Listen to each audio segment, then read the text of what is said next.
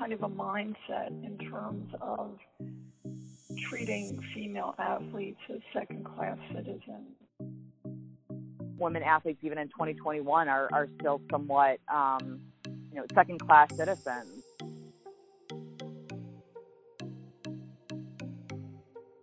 Hello all, and welcome to Second Class Citizens, a podcast dedicated to exposing, deconstructing, and solving the gender disparities in Division I NCAA athletics.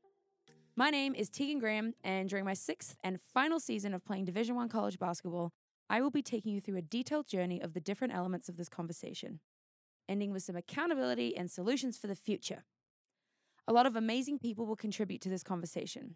We're talking to sports economists, Big 12 athletics directors, the president of the Women's Basketball Coaches Association, ESPN media directors, academic powerhouses, and social media stars.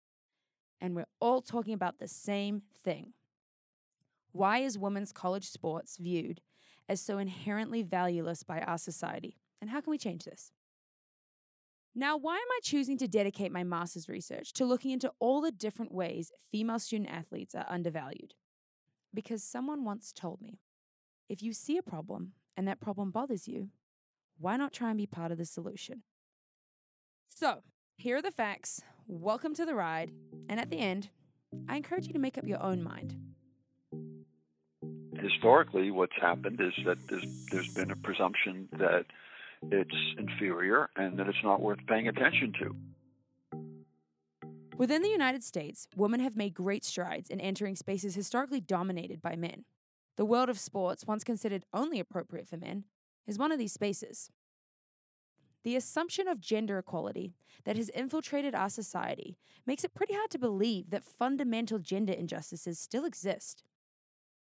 And although women have been competing in college athletics for over a century, the female student-athlete experience is very different to the male student-athlete experience. This was clearly demonstrated in the 2021 NCAA men's and women's basketball tournaments. An inspiration, some could say, for this podcast and for this research. Unfortunately, things on the women's side have not been good lately, and on social media, there's been a bit of an uproar.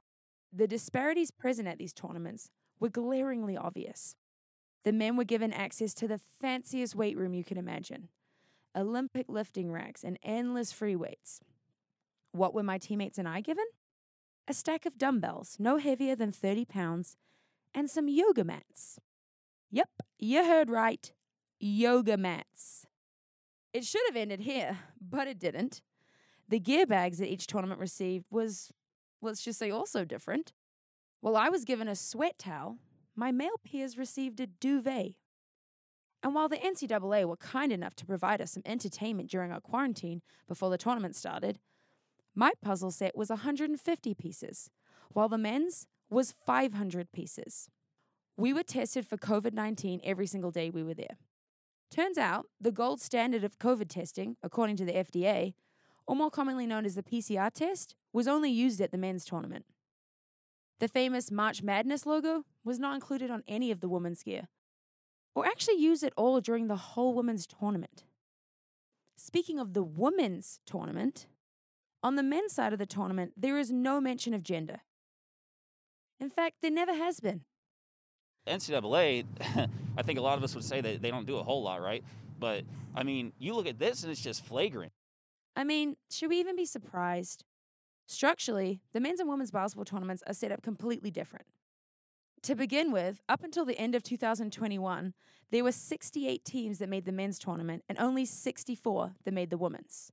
The women's staff is half the size of the men's, and the top NCAA women's basketball executive doesn't report to the NCAA president, Mark Emmett.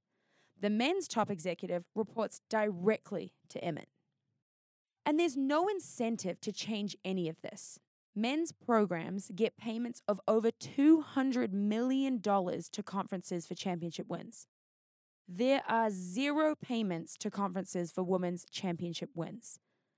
0. So at the surface level, why should we care that men get 350 more puzzle pieces, right? Because of the message that it sends.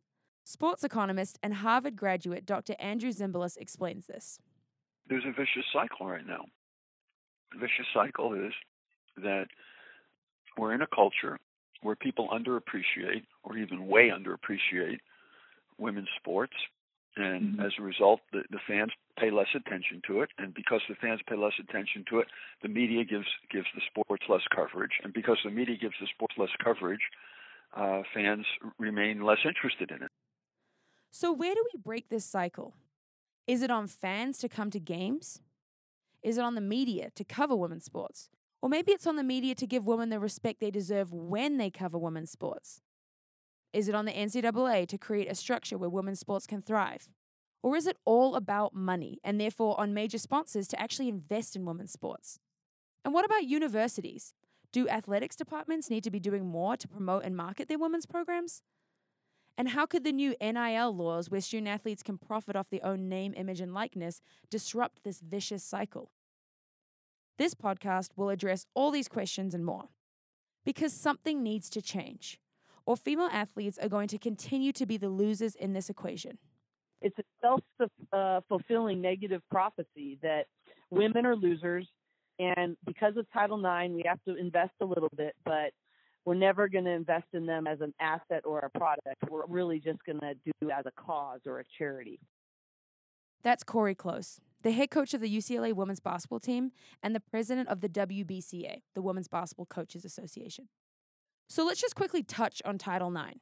Title IX is legislation that prohibits sex-based discrimination in educational institutions that receive federal funding. It's important to note that the NCAA is a private institution and does not receive federal funding, so it is not subject to Title IX. In fact, the NCAA actually opposed the application of Title IX to college sports. Title IX has drastically increased the opportunity for female participation in college sports since its introduction in 1972. But what is Title IX really about?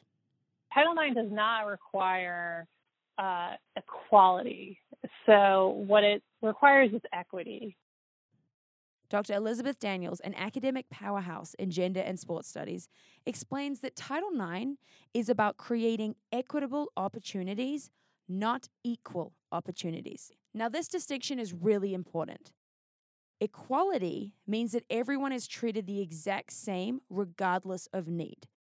Equity means that everyone is given what they need to succeed. It's not that I want to take away opportunities for men. I just want to foster and invest and protect and enhance opportunities for women.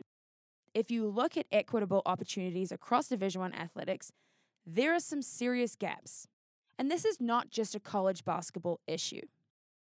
Official NCAA reports reveal that women's programs at the FBS level, which is the most competitive subdivision of NCAA Division I athletics, receive only 30% of competitive opportunities, 42% of scholarship funds, 29% of recruiting dollars, and 18% of operating budgets.